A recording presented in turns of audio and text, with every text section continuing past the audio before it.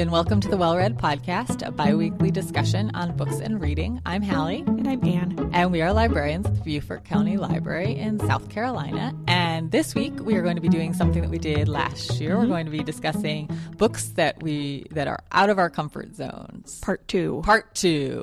Back again. So why do we do this, Anne? It's so much fun. It's so fun. It's really fun. Like, I love the assignment part of it.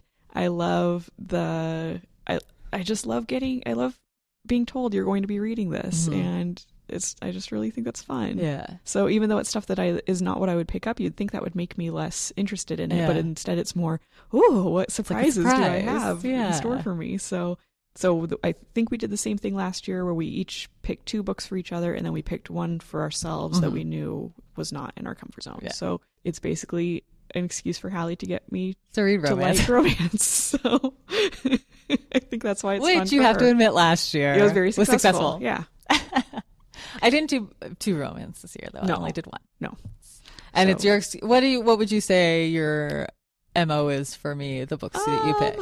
I don't know that I'm trying to convert you to anything. So, because I know you read really widely anyway, and so it's not like I have some genre that I love that you don't appreciate. It's just I know that I read things that you don't read, and so it's more to have you just find if you'll like other stuff. So, but I don't have like someday I'm going to find the perfect mystery that, because you already like mysteries just fine. It's just not your go-to thing. Yeah. So, but I tried to pick things for you that I didn't think were the type of mystery you would normally read. And then I picked nonfiction because I know you are not always a nonfiction reader. So, which I'm not either, but I have nonfiction I really love. So that was just my idea of this one. Yeah, that was fun.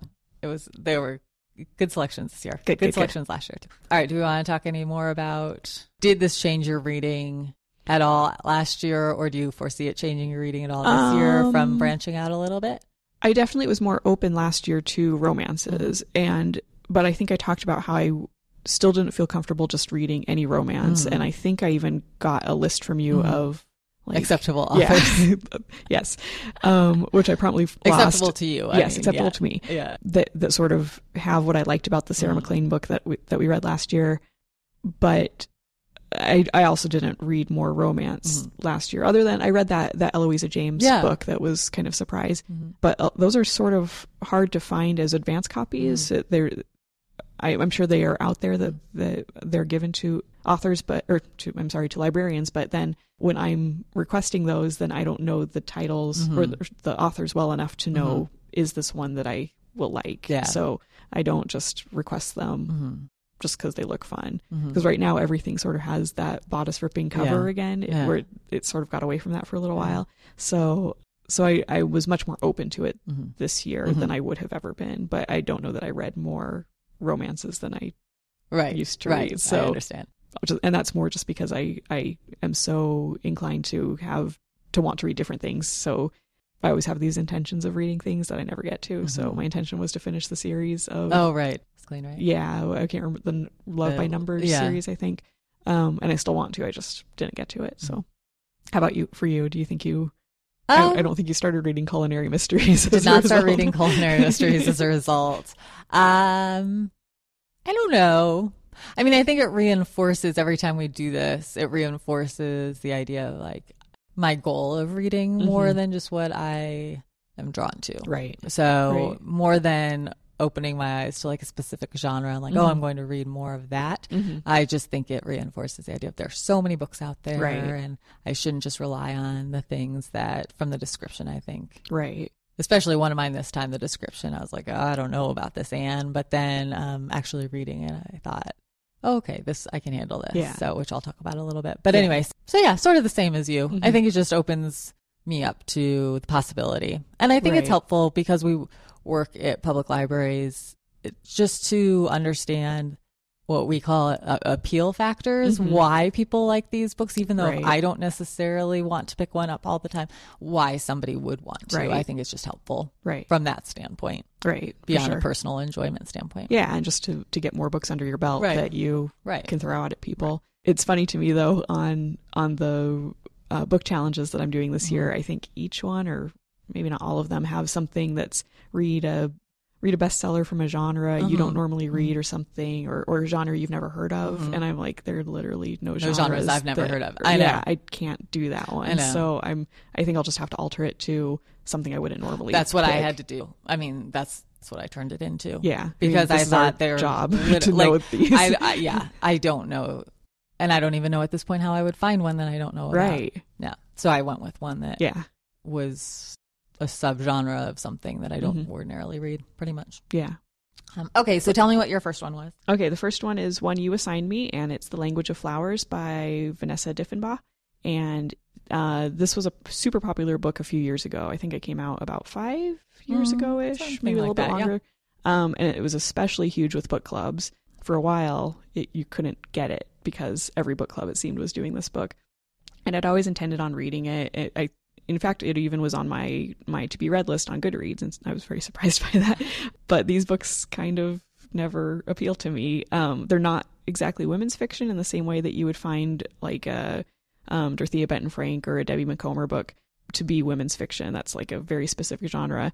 So I'm not really sure how you categorize this. I always think of it as being like a book club book. Yeah, so falls into that book clubby. It is about women, and it's kind of issues based and character based, but and they're serious in tone, but they're not exactly literary either. So it's like this middle ground of, I don't know what you'd call it. I tried to look it up on the database we use called Novelist, and it just called it psychological fiction. And I was like, I guess that works, but I don't know that quite.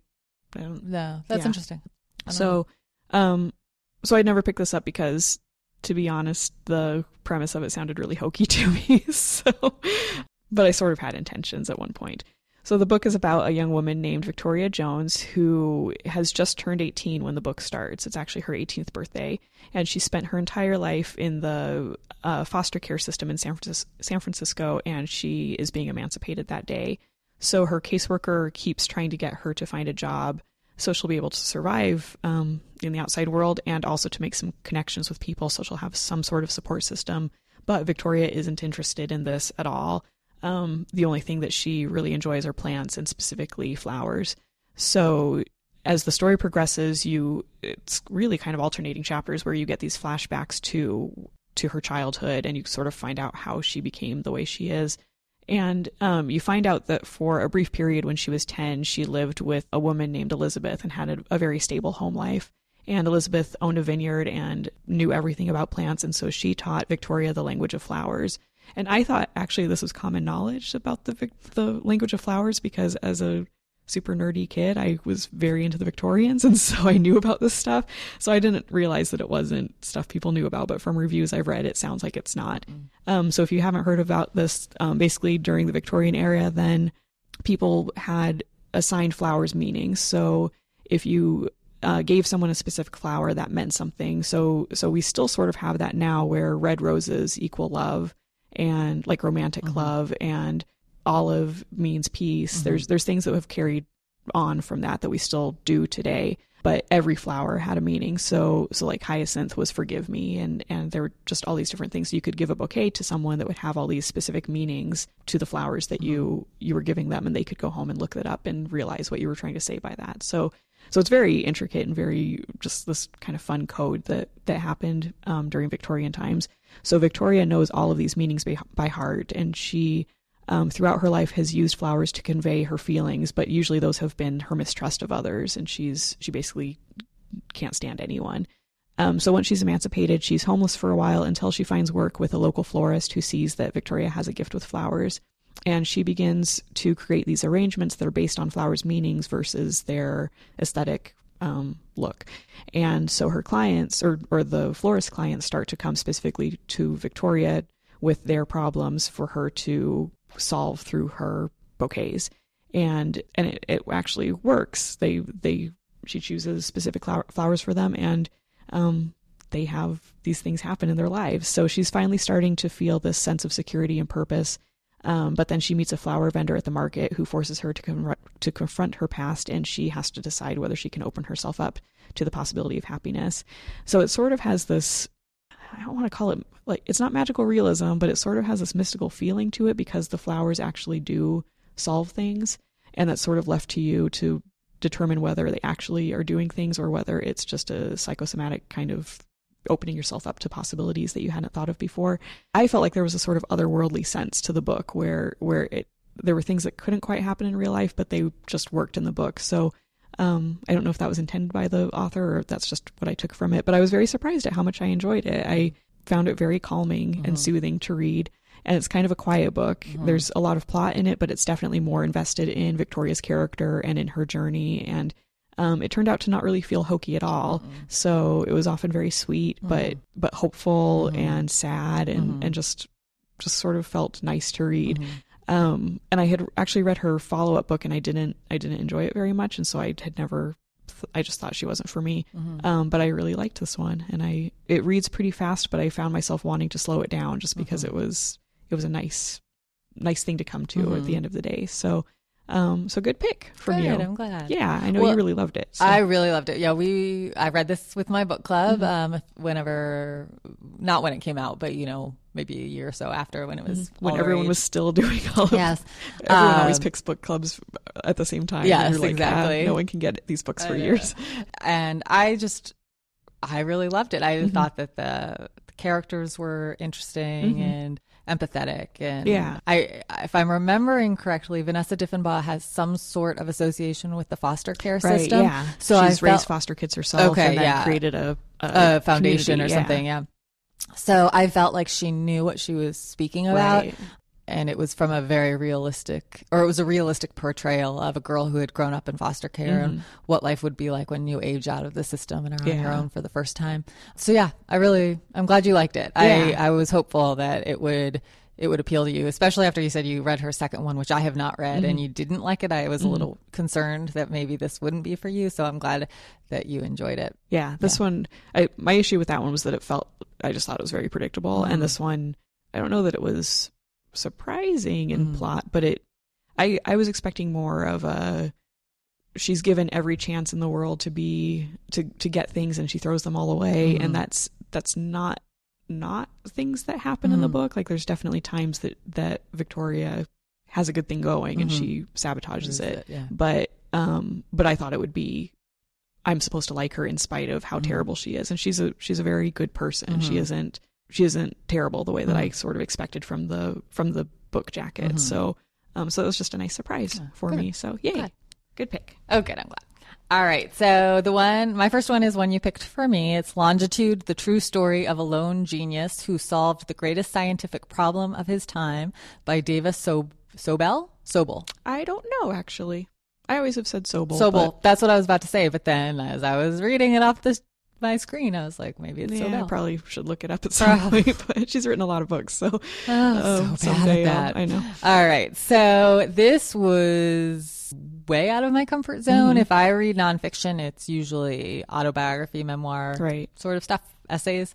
It's not this. So we take it for granted now that, or at least I do, that like if I want to know the latitude and longitude of something, you can just look it up, or how to get someplace, or how to drive somewhere, or go by boat.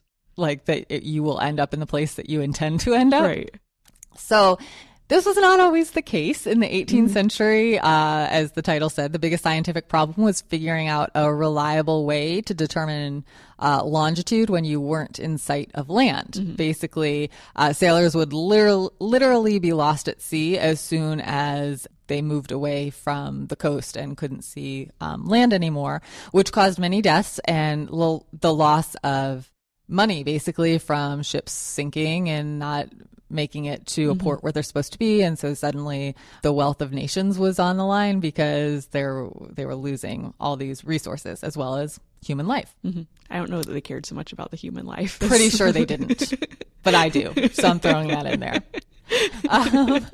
So this became an issue. I mean, there was like money at stake that whoever was able to solve this problem would win this big prize. And so all these scientists were trying to figure it. I mean, not even just scientists, like people were just trying to figure it out. And they were all going about it by mapping the stars and the skies and measuring distance from one star and the time they were like the heavens were a part of it. And so it was all this attempt to measure longitude that were really difficult and not none of them were working, even though in theory they could kind of, they would think it would work, but then in reality it wasn't working. So John Harrison believed that there was a mechanical answer. He believed that if you could build a timekeeper which would keep accurate time while at sea, you'd be able to measure longitude. And this is something that no clock had ever been able to accurately keep time while at sea.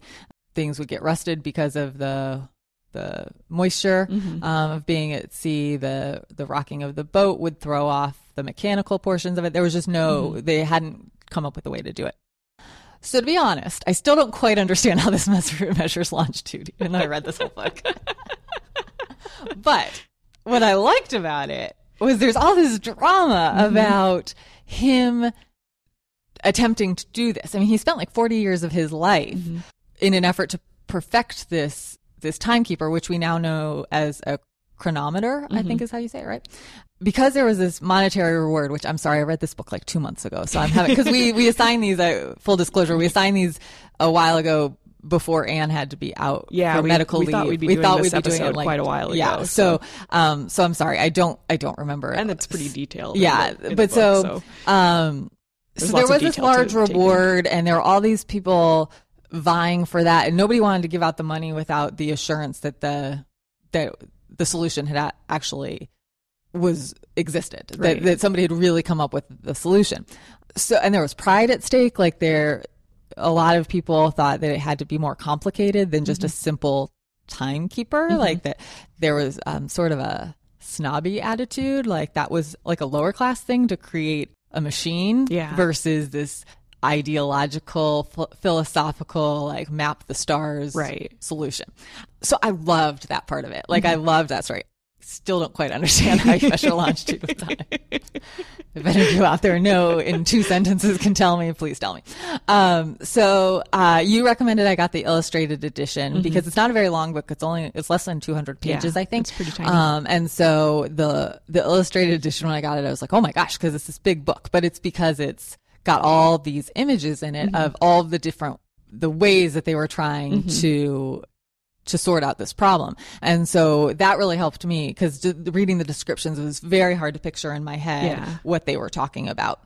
This book, still not my cup of tea. Like I don't think I'm ever going to read a review of some nonfiction book and think that is going to be the next book I read. Right. But I'm really glad I read it. I loved the people portion of it. I loved the story, like the biography portion about him and his struggle to get it, and the soap opera-ness of there's like this one particular villain who's kind of against him, and he keeps having to change his design to satisfy the committee and how, and all the what's the word I want, like the unfairness of what they make him go through even when he makes several versions of it, and basically they all work. It's just making it smaller, making it more portable, different ways of doing it. Injustice is the word I'm trying to come up with. Injustice, they keep throwing up these obstacles to be like, well, sure, it worked on that transatlantic voyage, but now we have to make sure it works to the second. And, I mean, it's like he keeps proving himself and they keep throwing up these roadblocks. So that part I thought was really, really interesting. I think what I was trying to figure out, because I really enjoyed it while I read it, and it didn't really feel like reading a textbook or something like that. I mean, it was very interesting to me. But I think my reading personality, I really like to get lost in my reading and become very absorbed in it. And I was very aware I was reading a book the whole time. And I think that that's sort of why I don't read those, because it just feels like reading a book to me. And I think there are different kinds of readers. Some readers read for information, and I'm not one of those readers. So, but I'm so glad I read it, and it was really interesting. And maybe someday I'll learn actually how it works. So that's Longitude, the true story of a lone genius who solved the greatest scientific problem of his time, by Davis Sobel. I really love that book. Yeah, it was good. I really, really love it. I read it the first time I read it, it was for my History 101 class in college, and it was my first semester of college. And so History 101 is like Renaissance to, I can't remember, 1900 or something was the time frame. And so we had like our textbook, and we had to read The Prince, and everyone kind of hated reading The Prince. And then And then this other book that we were assigned was Longitude. And I swear that was the most exciting class. People came in and everyone loved that book. And I think maybe part of it was that they assumed that it would be dry because the prints had been so dry to get through. And then there's like this competition and there's a villain and it was just so interesting to us. And so I think that was maybe the first time I had read narrative nonfiction where I realized that it could be a story instead of just information. Fact. And so, but I do remember getting very tripped up because I just don't have a science background at all. And so I remember getting very tripped up on the mechanics of it and the details. So I think for someone else that is more mechanically minded, it maybe would be easier to read. Yeah. And at some point, and this generally happens in the next book I'm going to talk about, anytime there's science involved, I get very concerned that I'm going to miss something because I don't understand the science. And so I end up reading it over and over and over again. And at some point I just have to say, that's not the point. And maybe for someone else that understands science more, they'd get another layer out of this that I'm not going to get, but it's just not going to happen for me. So don't kill myself trying to understand how this works. Yeah. I think that's why I grasped onto the humanity portion of it versus the science. Cause I'm never going to understand the science and the mechanics, and my brain doesn't register that stuff. And that's why I said to do the illustrated version, because I know that when I was reading the just regular version, then they describe the machine that he makes, and I was having such a hard time picturing things, and I was getting so caught up and so bogged down in, so this piece goes there and this, and it rocks because it's sort of freestanding in a case, and I just couldn't picture that. And so then once I saw the illustrated version, I'm like, oh, that's what it looks like. Yeah. Okay, so now I don't have to work so hard at trying to imagine that. So but I don't think I've read another of her books. I think I own several of her books, but I don't know that I've ever read any of them. But I that was sort of the early 2000s period of the microhistories being a big thing, and this is to me a very cool example of that type of nonfiction that can make you understand a story. Yeah. So I'm glad it was a great selection. Hooray! Yay! Okay, my next book is Wool by Hugh Howey, and this is one that I picked. It's a dystopia, which falls into the sci-fi category that I usually try to avoid. So I actually have read a fair amount of YA dystopia. So I read Hunger Games, I read Divergent, and I like some of them, but generally I don't think that they find a lot of new angles within dystopia that are very interesting to me. I would say Hunger Games is the exception to that. I think that that's a really, really great series, but a lot of the other sort of offshoots of that I don't think do anything very interesting. So I picked this just because I came across it in the shelves at work. I was looking for something else, and the title intrigued me because I wanted to know what Wool had to do with a dystopia. So that's all that's behind the choosing of it. So in this book, the dystopian society is a community that lives in a huge underground silo, and it's hundreds of levels deep. And they can't go outside. The people that live in it can't go outside because it's what we assume is a nuclear wasteland. And they don't say in the book what happened to create this inhospitable country outside of the silo. But everyone knows that you just can't go outside.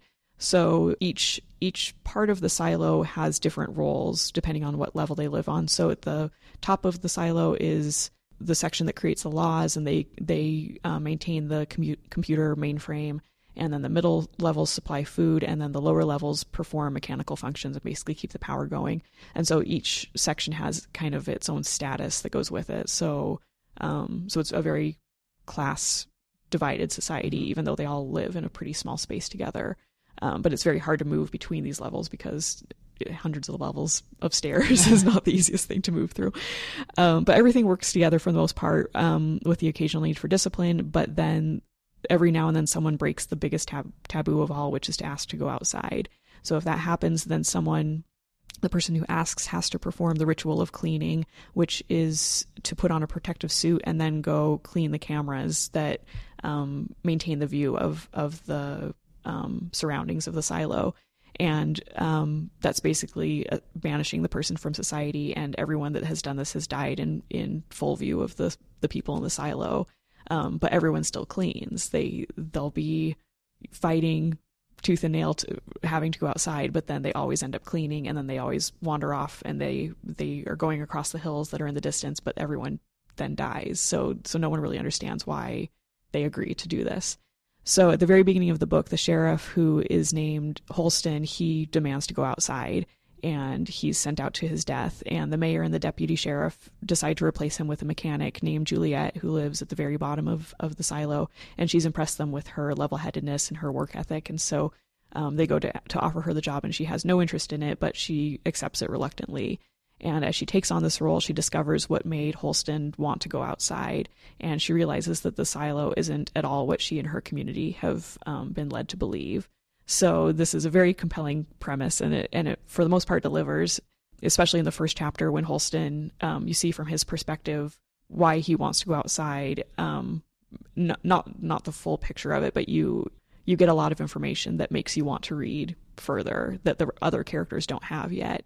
And it's sort of putting those two parts together that makes you want to keep going. And the structure of the society and the world that he's created, that the author has created, are really well thought out. But I'm not sure that it's terribly different than other dystopia, but I still found it enjoyable. And this is one that I read at your house too. And it was definitely one where I got bogged down in the details, and I wish I had read it faster. Then it probably took me 4 days to read it versus, a couple of days of just straight reading, just because I kept getting caught up in details. And I do think it should have been shorter. I think that it went too long. But it was originally self-published online, and then because it was so popular, it got a book deal for a whole series. And I don't know that I would care enough to read the entire series, especially because this type of book is so often falls in the trap of, here's a great premise in the beginning, and then when it expands into a bigger conspiracy, then it sort of gets less interesting to me. But I'm very happy I read it. I didn't want to quit in the same way that I quit my book last year that I picked for myself. So it was very fun. And if you haven't read dystopia before, this would be a good option for you. So yeah, that sounds intriguing. Yeah. I think it should have been edited down some more. But it's a lot of selfish stuff. All right, so my next one, you're gonna have to say the author's names. It was one you picked for me. Yeah, I forgot about this one. It's The Boy in the Suitcase by. Let me look at it. Hold on. I can't remember what the first names are. It's Lena Koberbull and Agneta Fleece. Yeah. See, never would have said that right. I was a little bit nervous about this one based on the title. Me too. Because I expected it to be really gruesome. Yeah. And as we've established, neither of us do well with extreme violence, particularly towards children, animals, really just anybody. Anything kind of sadistic is not appealing. Yeah. So, but I trusted that you knew. Yeah, I read this anything before. that you had liked that would be okay. And this was so good. It was so good. I really, really enjoyed it. It's about a woman named, I shouldn't say that. So one of the characters is Nina Borg. She is a Red Cross nurse. She's a wife. She's a mother. She's kind of an all-around do-gooder who sometimes neglects her family in order to help others. One day, her estranged friend Karen gives her a key to a public locker at the Copenhagen train station. And inside the locker is a 3-year-old boy in a suitcase. And the boy is alive, but is clearly drugged, and he speaks a different language. So Nina can't right off the bat figure out why he is there. And then a few minutes later, she sees these two kind of thug-looking men breaking into the locker. And so immediately she realizes this is a bad situation. And she's on the run trying to protect this little boy because she needs to figure out how he got into the suitcase, if this is like a child trafficking situation, what it is. And then Karen ends up being murdered. So clearly this is a dangerous situation that Nina needs to figure out how to save this little boy. There's also the story of a young mother in Lithuania who's desperate to find her missing child. And so you're getting kind of the background of how this little boy went missing. You're getting the story of the kidnappers and the man who hired them. It's all woven together. That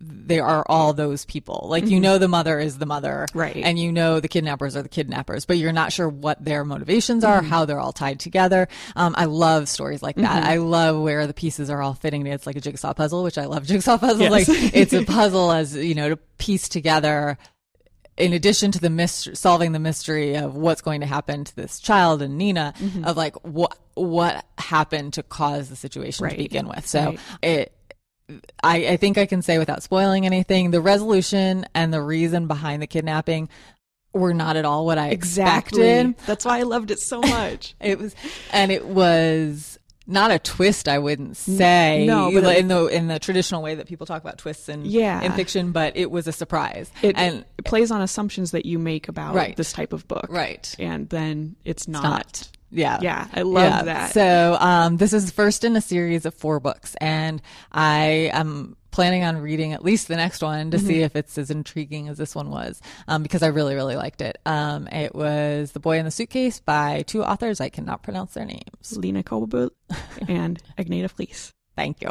All right. What's your last one? Okay. Oh, I was going to say I have read the second one, and it's very similar in there's lots of damaged people in these books. And so there's like Nina's story is going to continue in ways that start in the first book. And so, but the feeling of it is very similar of you see these different people, different scenes with people that you don't know how they fit together. And then eventually you see how it all comes together. I noticed we have it on, we have Hoopla, which is digital books, music, video service that we have through the library, and I noticed they have the audio book. Yeah, I actually did it as audio. Did you? I thought I might try it as an audio for the next one. Yeah, I really liked that book. Plus, it's in Denmark, so I'm not gonna complain about that. Okay, my last book is Bet Me by Jennifer Cruzy, and I just realized yesterday that her name is Cruzy and not Cruz, and I feel like an idiot. I'm so scared. It's an easy mistake to make because it's Crusie versus Cruise. It's just your mind assumes these things. So I really hope I haven't talked to someone about this author. So this was something that Hallie picked for me, and I'm pretty sure she picked it because I didn't love last year's book, which was Match Me If You Can. Yeah, last year I picked a historical and contemporary romance, and you didn't like the contemporary, so I was trying to find one that you might like. Right. So I said last time what my issues are with contemporary romance. I won't go over the whole thing, but basically I think that it creates potentially unrealistic expectations in relationships, and I don't really love Battle of the Sexes kinds of plots because I just find them problematic, and the genre seems very much to be based on that, or very often based on that, and so that's something that I just struggle with personally. So I just tend to avoid them. But the synopsis on this one is that a woman named Minerva Dobbs, who's nicknamed Min, she has just been dumped by her boyfriend David, and she's mad, but not because she loved him, but because now she doesn't have a date to her sister's wedding, and her mother's going to be very upset about this. So immediately afterward, she hears David talking to a friend of his named Calvin Morrissey, who has a reputation as someone who can get any woman that he wants. And David, kind of in a convoluted way, they end up making this bet. David bets Cal that $10 that he can't get Min to leave with him, and then also bets him $10,000 if she'll sleep with him within a month. And Cal is sort of strong-armed into accepting the first bet, and he won't do the second one, but he sort of ends up going along with the first one. But they don't know that Min has overheard part of this conversation, and she thinks that Cal has accepted the bet to sleep with her, but only for $10. And so she's very offended by this. So when he approaches her, she decides that she'll teach him a lesson and go out with him for a month, at least until she can use him for the state to her sister's wedding, and then dump him to give him a taste of his own medicine. So they end up going to dinner that night, and Cal is all overconfident charm, and Min is combative and sarcastic, and they both agree that they can't stand each other. And so I think they sort of decide they're not going to see each other again, but they always end up being thrown together. I'm not really sure I don't remember how that fit in with Min's plan to use him for the wedding, but somehow it works out. But of course they are completely attracted to each other in the meantime. So this actually really reminded me of Match Me If You Can. The plot seems I should say I haven't read this. Oh no, I've read other Jennifer Cruzy books, but because I'm insane and I read things in order of publication, as they should be. So not that they're a series, but I just read it in order of publication. You like to see how they develop, like writing style develops. So I've not read this one. I've read other ones by her, and this is always one of the tops on lists of best humorous contemporary romances. So that's why I just chose it. Oh, okay. Yeah. I assumed you had read it, but the plot reminds me a lot of Match Me If You Can. Not that there was a bet in that one, but sort of that competition of one-upping each other. And so I said then I was entertained by that, but I still always kind of struggle with the story. And we love to romanticize relationships that start with bickering and snippiness, but I don't think those are healthy. And I've been in them and they're terrible. So, but I also know that they're really fun to read. And that's sort of the whole basis of even all of chick lit and rom-coms, but also in the like 40s, right. that style of verbal battle with each other. And I found it fun to read. So I get why people do that. But I also found myself kind of weirdly nostalgic for the early 2000s while I was reading this, because this is when it was set or published. I think it was 2004. And so the way the fashion is described and the way that the internet is around, but still a little bit novel in certain ways, and technology isn't everywhere, like that appealed to me so much. And I think maybe it's because I was having my first relationships during that time. And so it just sort of made me think about, oh, yeah, that was fun back then. So that kind of appealed to me more than the romance did. But if this is your thing, I totally get why it's appealing. And I get, even though I always know I'll be frustrated by these kinds of books, I always, if I see them offered, I always want to pick them up because the covers are just so appealing. They're so pastel and they're so pink, and I just always feel like I'd be up for reading one because it goes down so easy. So I totally get that, even as my mind sort of rebels against it. So I feel like I need to find out if there are contemporary romances that don't start out with a contentious relationship, because it seems like that's so often the premise, and that's the part that is what bothers me. So I'll find one. Yeah, for you. I think that when we do this, I'm sure next year, then that should be your goal to find one. Well, I should say this year I was going to give you 2 women's fiction originally. Oh, okay. And then I think we talked about it, and I was like, well, I'll do 1 women's fiction and 1 romance to try to get a contemporary romance that you might like. Yeah. I'm sure I'll look back through books I've read because I know that there are some. Well, and I should say, like the first one that I'm thinking of off the top of my head, there's not a contentious romance. It's more like they're situated like somebody's boss, so they're forbidden more than contentious. You know what I mean? Yeah. That sort of situation. Yeah, I can see me getting into that. Yeah. So, yeah, any time when I've been at the one conference I've gone to when they had books like this, I immediately wanted to snatch them up, even though I know that I'll kind of get angry at parts. But this one I didn't feel had as many moments that bothered me in the way that the men were talking about women, although it still exists because I think that we've come a long way in the last 10 years on how we talk about gender in this country. So there's still lots of things that come up that are very acceptable to say, but there were things that really bothered me in Match Me If You Can that I didn't see in this one. So yeah, so it's still enjoyable. Good. I just can never quite give myself to it. Yeah. So I'm glad you tried it. Yeah. Okay. What was your my pick? last one is View with a Grain of Sand by Wisława Szymborska. And I read this for Book Riot's Read Harder Challenge this year, which has a category for read a book of poetry in translation on a theme other than love. I know. Oh my word. I know.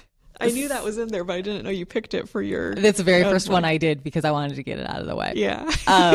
So I hope I'm saying her name right. Wisława Szymborska was a Polish poet, essayist, and translator, and she won the Pulitzer Prize for Literature in 1996. Oh. So this was actually on Goodreads. There's a group for the Read Harder Challenge, and that's where I went for suggestions for this topic because I was like, I have no idea even where to start. Yeah, there's a lot of those.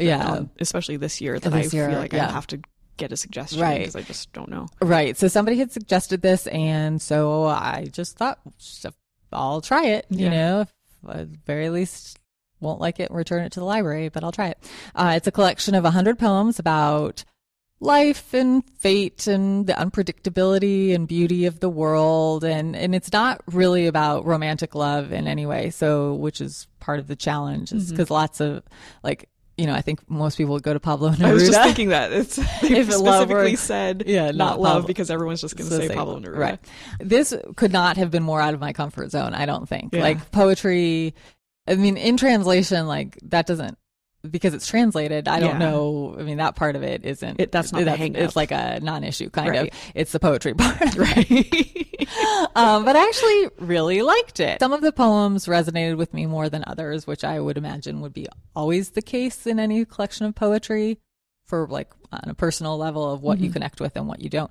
But I thought they were all really gorgeous, and the writing was really beautiful. Like I found myself rereading poems or lines of poems, which is something I never do. Like I just read, like I just plow forward for the most part.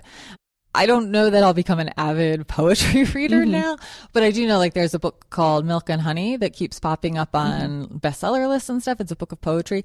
And I thought, well, I would be open to trying that now if I saw a book of poetry that was gaining a lot of attention or for some reason crossed my radar. I wouldn't be like, nope, poetry, I'm out. Yeah. Like there was a new Billy Collins book that came out last year that it's nice to know that that I can do it, because I always think poetry is really impenetrable to me. Like I don't always get it. Right. Or I read it and I think, I'm sure there's stuff, and I'm sure there was stuff in these poems that I didn't appreciate or didn't get. But some of it I really liked it. Like thinking about life and valuing life and taking chances and all of these things that I just thought was, I don't know, it was really Plus, you have good. the satisfaction of finishing a book fairly quickly because they read fast. Unless you like spend lots of time ruminating on it. Yeah. Well, originally I thought I would read a couple a day, but I ended up breaking it up maybe into just like 2 or 3 chunks. Like I just did them in big bits and I read it fairly quickly. Yeah. So that's View with a Grain of Sand by Wisława Szymborska. Awesome. I know. All right. Well, we'll be right back with what we're reading this week.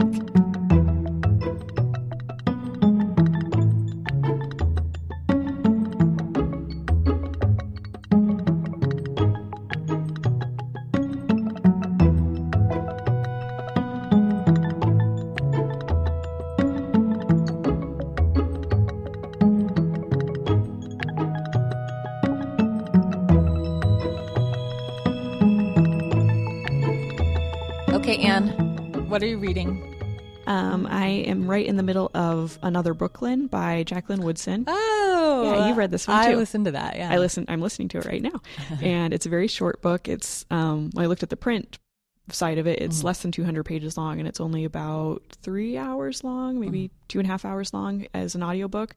So it is not a big commitment, which is kind of nice sometimes with a book. It's very beautifully written. Jacqueline Woodson is just a phenomenal writer. I think we've talked about her books before. We talked about Brown Girl Dreaming. Yeah. I think, And I kept thinking that you had talked about Another Brooklyn in that, and so I kept going back in our archive to make sure. But she won the National Book Award for Brown Girl Dreaming, and in my head she had won a National Book Award for this one too, but she hasn't yet. As it stands now. But she primarily writes YA. She's written some adult books in the past, but she, for the last many years, has been writing YA. But this is her first book meant for adults in, I think, 20 years, I want to say. So it's framed by the return of a woman named August to Brooklyn after the death of her father. She goes back to Brooklyn to attend his funeral, and she's been living overseas for several years. And she runs into one of her childhood friends from when she lived in the neighborhood in the 1970s, and this brings back a flood of memories for her. She'd originally moved to Brooklyn from Tennessee with her father and her little brother when she was 8 years old, and their mother was left behind, but it's kind of ambiguous of what her deal was. You get the impression that there was some mental illness going on with her mother. And you find out throughout the story sort of what was happening.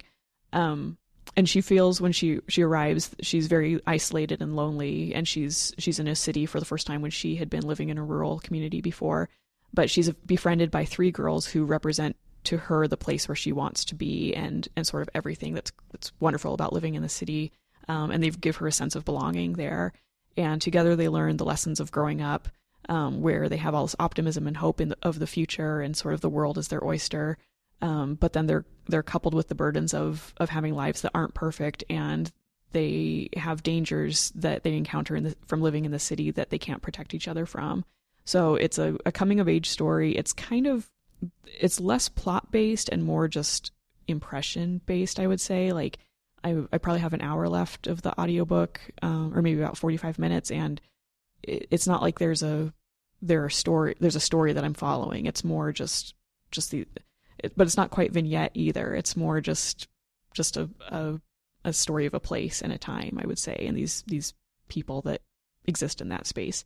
So it's about their female friendship and the ways that young women are always kind of at risk from men that they that take advantage of their age and their gender, and especially for these young women who each have a life without a mother in some sense, and they don't have mothers to help them navigate these relationships that they're encountering for the first time. So what's impressed me so far is how amazing it is that Jacqueline Woodson can create a fully fleshed out space with so few words, because it really is a short book, and she's just such a great writer that she can give you so much with so few words. And yeah, I'm really enjoying it so far. And the audiobook is absolutely wonderful. The narrator's voice is gorgeous, and her pacing is really wonderful. And usually when I listen to audiobooks, I tend to speed up or to increase the speed quite a bit. And I'm not on this one, partly because it's just short, and so it doesn't feel like it's a huge time commitment anyway. But also her way of spacing out words is really beautiful, and I don't really want to rush that. So far so good. I really have liked it. And it's called Another Brooklyn by Jacqueline Woodson. All right. What I'm reading this week is Forbidden by Beverly Jenkins. Ooh, I've been wanting to read a Beverly Jenkins. It's so good. It's the first one I've ever read. So Beverly Jenkins is a historical romance, or not just historical. She's a romance author. She writes both contemporary and historical. And she, she's like a classic. Like from the 70s or 80s is when she started 80s, writing? I think you're right. Yeah. I think. But this is one that just came out last year. And it's set in the 1870s in Nevada, and that's new for me. Usually when I read historical romances, they're set in Regency, England. I'm not big on, like, there are Western romances. I just usually don't read them. Right. This is about, one of the main characters is Ryan. He's the biracial son of a wealthy white plantation owner and one of his slaves, and he can pass himself off as a white man, which is exactly what he does. He moves to a small mining town of Virginia City and becomes a success story basically, and hides his past, which my impression is he was a character that was introduced in a previous book by her that involved maybe his sister or something. So like there's backstory there that you definitely don't need to know. I hadn't read it and didn't realize that until it seems like that's kind of common in these books to have it not be it's a series kind of, but it's not. Yeah, like the plot continues. You can pick them up, and side characters are people that made appearances in other books. So this is actually the first in a new trilogy by her called, I think, the Old West trilogy. But I would have to look at the end notes or whatever it was at the back of the book that talked about which one it was spun off of. So he's a successful businessman. This small town, this mining town, basically the different races live in harmony with each other, but there's still some separation. But he helps out the black citizens of his town. He runs a saloon that welcomes black people, which not all of the business, or basically none of the other business establishments that are owned by a white person would do, which everybody thinks he's white. And so he has the respect of all the white people because he's very involved in the community and he's a business owner, but he also has the respect and admiration of black people as well. So he just kind of gets along with everybody. And he's engaged this really horrible, spoiled white woman who's just awful. And she only cares about status and wealth and kind of what he can bring her once they get married, and wants him to sell his saloon and make money. And anyway. I think it's Eddie Carmichael, but maybe it's Edie Carmichael, is on her way from Denver to California with the goal of opening her own restaurant. And she is swindled by a man who pretends to be a priest, and he offers to give her a ride a portion of the way. He says, I'm going that direction. I'll take you. And then he ends up sexually propositioning her and then stealing all of her money and leaving her in the middle of the desert and driving away. And Ryan finds her. He and a friend of his find her and rescue her and brings her back. She's like on the edge of death when they find her. So they bring her back to this town where she can recuperate, get back on her feet, make some money, and continue with her plans to move to California and open this restaurant. Well, immediately sparks fly between them, but she's really only planning on being there temporarily, doesn't want any attachments. And also he's white. She has no intention of getting involved with somebody who she knows is going to cause problems. Yeah. And he finds himself drawn to her, but he knows that if the truth came out, he would basically lose everything he's built in this small town. Oh, it's so delicious. It's so good. It's goes from there. And it's this great portrayal of this mining town in the 1870s. And I just really loved it. I thought it was great. I'm going to go back and read as much Beverly Jenkins as I can. And so that's Forbidden by Beverly Jenkins. Did you listen to the Reading Life episode on Yes. It was such an interesting episode because she talked about how she had to break all these barriers as being a Black romance author. And, well, even still, there aren't very many. Right, there's hardly any. Yeah. And so it was just like, if you were to present to me, here's a podcast about a Black romance author, I would not be terribly interested because I don't care about romance very often, or at least I didn't. And now I force it to. But it was such a fascinating episode, and just talking about how hard it was for her to get published and all the things she had to do to break this into this industry. And now she's just a standard. She's classic. So I know. Yeah, there are just so many books to read, right. And so I'm mad at myself that I hadn't gotten to her sooner. Yeah. But and it's just really cool to see. Like, one of the things I always feel when I try to read more diversely is that I know that I like genre fiction, and often books that are portraying characters of color are very literary. It's not very common to find like a mystery that has a Hispanic detective. It's just not, they're not published very much, which is a shame. And so so when you can find genre that's already something you love, and then it just incorporates other people that don't have their stories told so nicely, it's just like the most perfect book present. Yeah, that you it can really find. is. It's so satisfying. Very satisfying. Yay. All right, so we're done, right? Yeah. Let's go back and say all the books we talked about this episode. Okay, I talked about The Language of Flowers by Vanessa Diffenbaugh, Wool by Hugh Howey, Bet Me by Jennifer Cruzy, not Cruz, don't make that same mistake. And what I read this week was Another Brooklyn by Jacqueline Woodson. All right, and I read Longitude by Davis Sobel, which has some long subtitle. All you need to know is Longitude. Longitude, you'll find it. The Boy in the Suitcase by some people. And View with a Grain of Sand by Wisława Szymborska. And what I read this week was Forbidden by Beverly Jenkins. I can't believe you're willing to attempt the Polish name. It was Polish, right? Yeah. I can't believe you'll do that, but you won't do Danish? Come on. That is so much more straightforward. If you look at the Polish name compared to I could attempt the Danish, but I would say it totally wrong. Yeah. All right. It's just fun. You're just a Danish snob. That's true.